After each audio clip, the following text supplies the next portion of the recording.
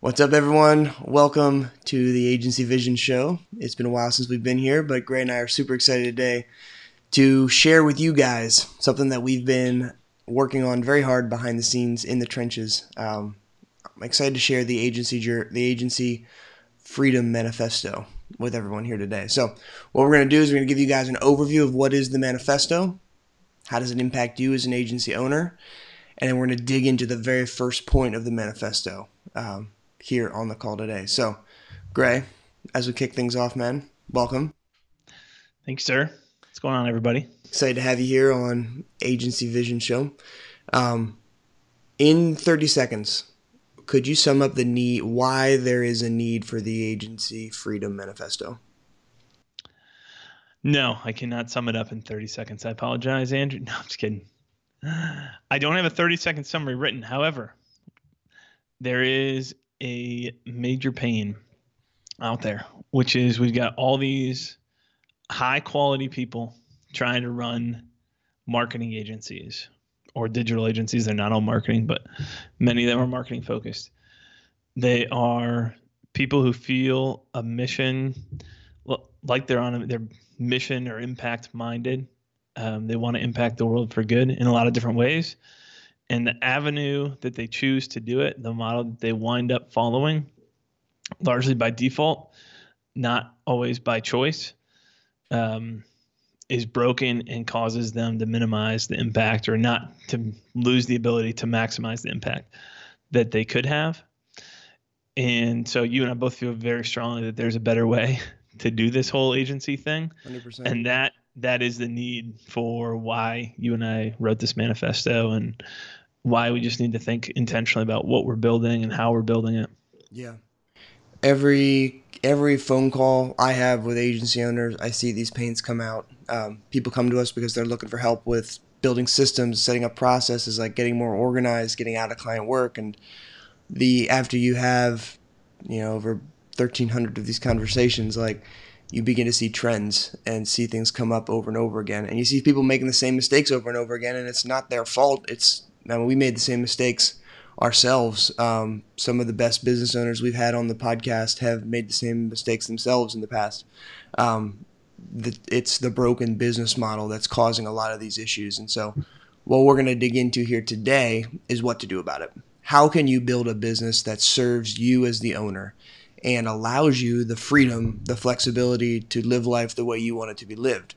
For some people, you just want to be in the business, and that's cool. That's good for you. For other people, you might want to spend your time as CEO and manage the company. Other people might want to spend their time like nurturing and developing the team and hiring new talent.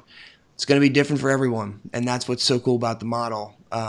Is you can build what you want to build, and you don't need to be a slave to the business. You don't need to be a slave to needy clients. You don't need to be stuck in a constant state of overwhelm and panic. Like, there's a better way out there to build your agency. And so I'm excited to get into it today, dude. Yeah, I'm excited. You sent over a couple notes in Slack, which, by the way, after we wrote the manifesto, actually I purchased it maybe before, but I did not start reading. It doesn't have to be crazy at work. If you've read this book already, drop a little comment here, assuming you're insiders tuned in. But the guys who started Basecamp, that's what they're most well known for, David and Jason, writing about what they want to get out of their business and the type of business that they want to have. And their vision is so different from many other people. Mm-hmm. But it's funny to me that I said Slack because they are big on choosing asynchronous communication or synchronous whenever possible.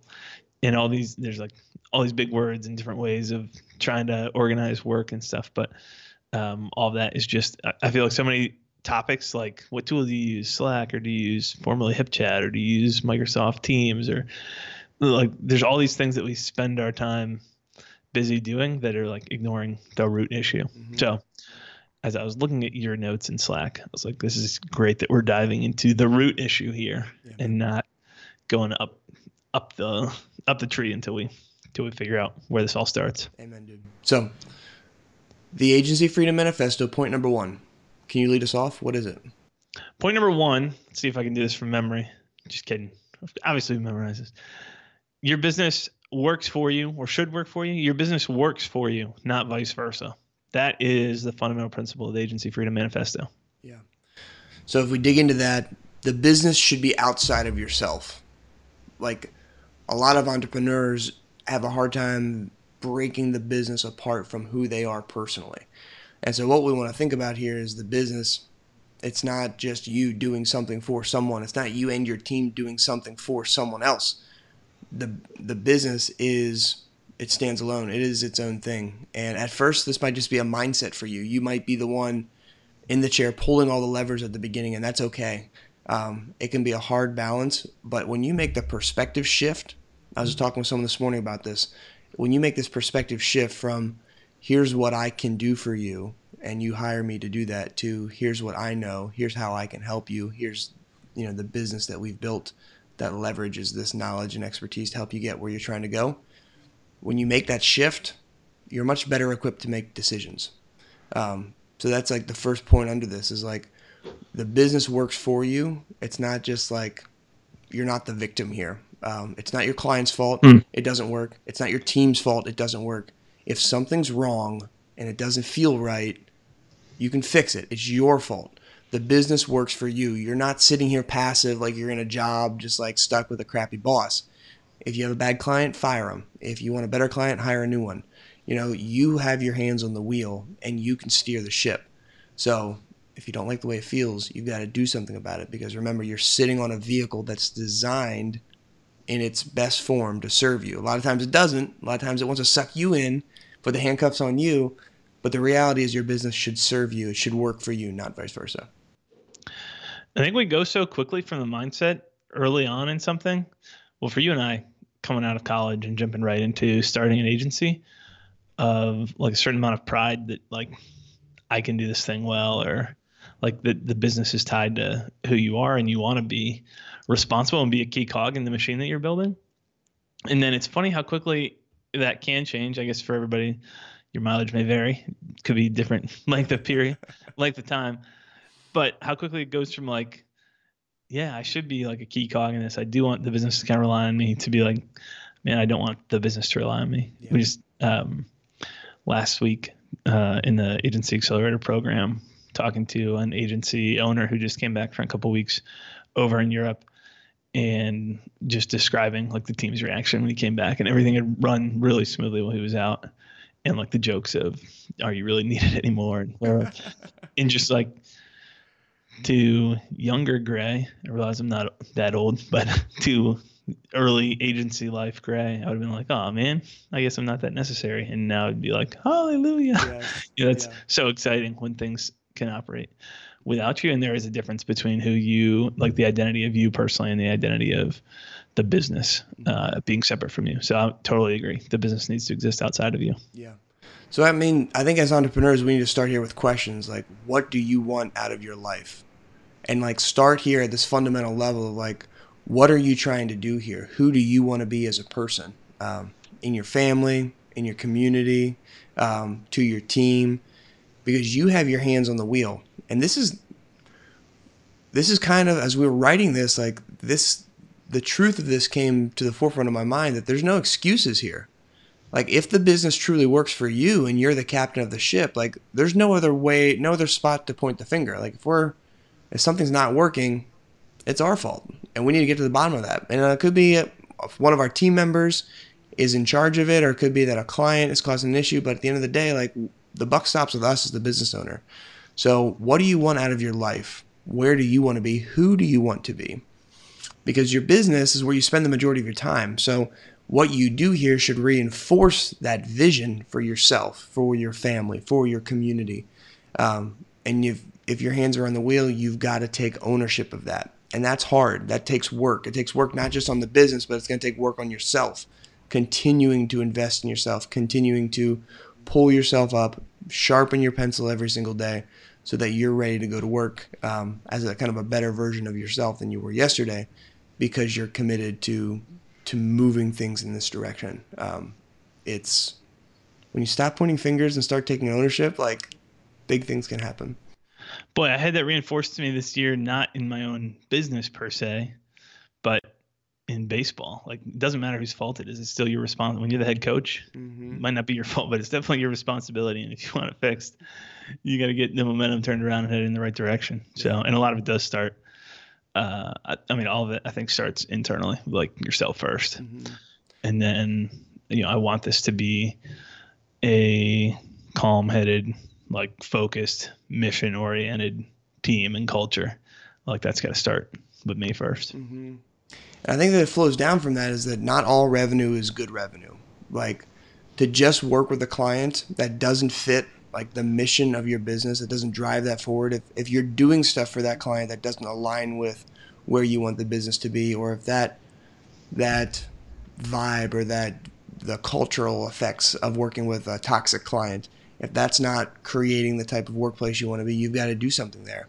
But the work that you do there, like what you say yes to, I guess is like the fundamental issue here. It's not just clients, but it could be team members. It could be the services you decide to deliver. It could be the people you work with and like the friends that you bring into your circle. Like the things that you say yes to, not everything is good. Like you've got to be wary of what you bring into your world, because you want to think of your business as an asset.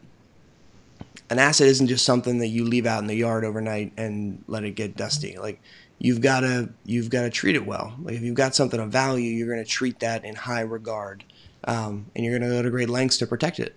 But a lot of agency owners, they don't view their business as an asset at all, and so they'll do anything they'll squeeze the life out of it. They'll throw anything into it, work with any type of client, do any type of service, whatever they need to do to just make some money. But at the end of the day, like the asset's getting trashed. There's nothing there. It winds up just being a wreck on the side of the road. So thinking of your business as an asset and like, how do we build and grow and improve and nurture this thing that is outside of myself so that it can serve me rather than me being stuck inside of it all the time. Treat it like an asset, because that's what it truly is. That's what it has the opportunity to be if you'll give it that kind of attention. Yeah. I think that's a great point. That reminds me of a couple of different podcast episodes I've listened to lately. I've actually got the Business of Expertise sitting over on my table, David Baker, and he and Blair Enns on their Two Bobs podcast here recently.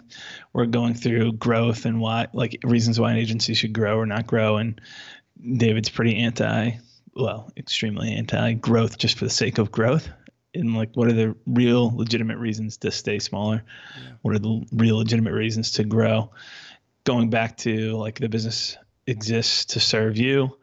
It's supposed to work for you. Like, what are your actual goals? Was the goal to grow or was it not? Mm-hmm. And then I was re-listening here to Derek Sivers on Tim Ferriss' podcast and talking about the offers that he got to purchase or invest in CD Baby, which is an awesome startup name. And just talking about how like his mission early on, he sold it 10 years in for $22 million and walked away. So it was a good exit when he got there. But that his mission early on when he got that, like his mission was already being fulfilled and he was happy with where things were. So he just ignored it regardless of what could have come in. So,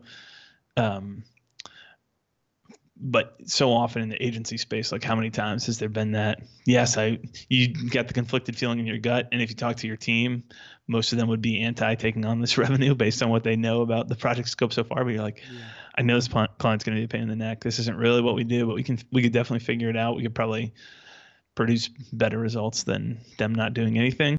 And the money would be really nice to have. Like how many times have we talked to agencies and have we been in that situation where it's like, oh yeah, we'd take that on. Yeah. I'm very glad to be away from that. It's not a healthy place to be. Because those little yeses, they add up and it starts to chip away at what you're trying to build. And I think it's a slow drip that fills the bucket to drowning level. When the owner wakes up one day and doesn't know, how can this thing ever operate without me? How can I ever take a vacation? I was talking to a guy this morning again who's got his phone with him all the time. Like work doesn't leave him, even if he's trying to spend time with the family. Like work is still there. He still needs to be present. Maybe you've even set up and hired people, but you still get pulled back into the business because you're held captive by it. The business is there to serve you. If you take the right steps, follow the right model, you can put that business to work for you. That is point one in the Agency Freedom Manifesto. there are 9 additional points, which Gray and I are going to be unpacking here on the show, in the group. If you're not in Agency Journey Insiders yet, you need to head over to agencyjourneyinsiders.com and join the free Facebook group. There's an awesome community of awesome agency owners there from all over the world who are on the same journey, trying to build a business that works for them.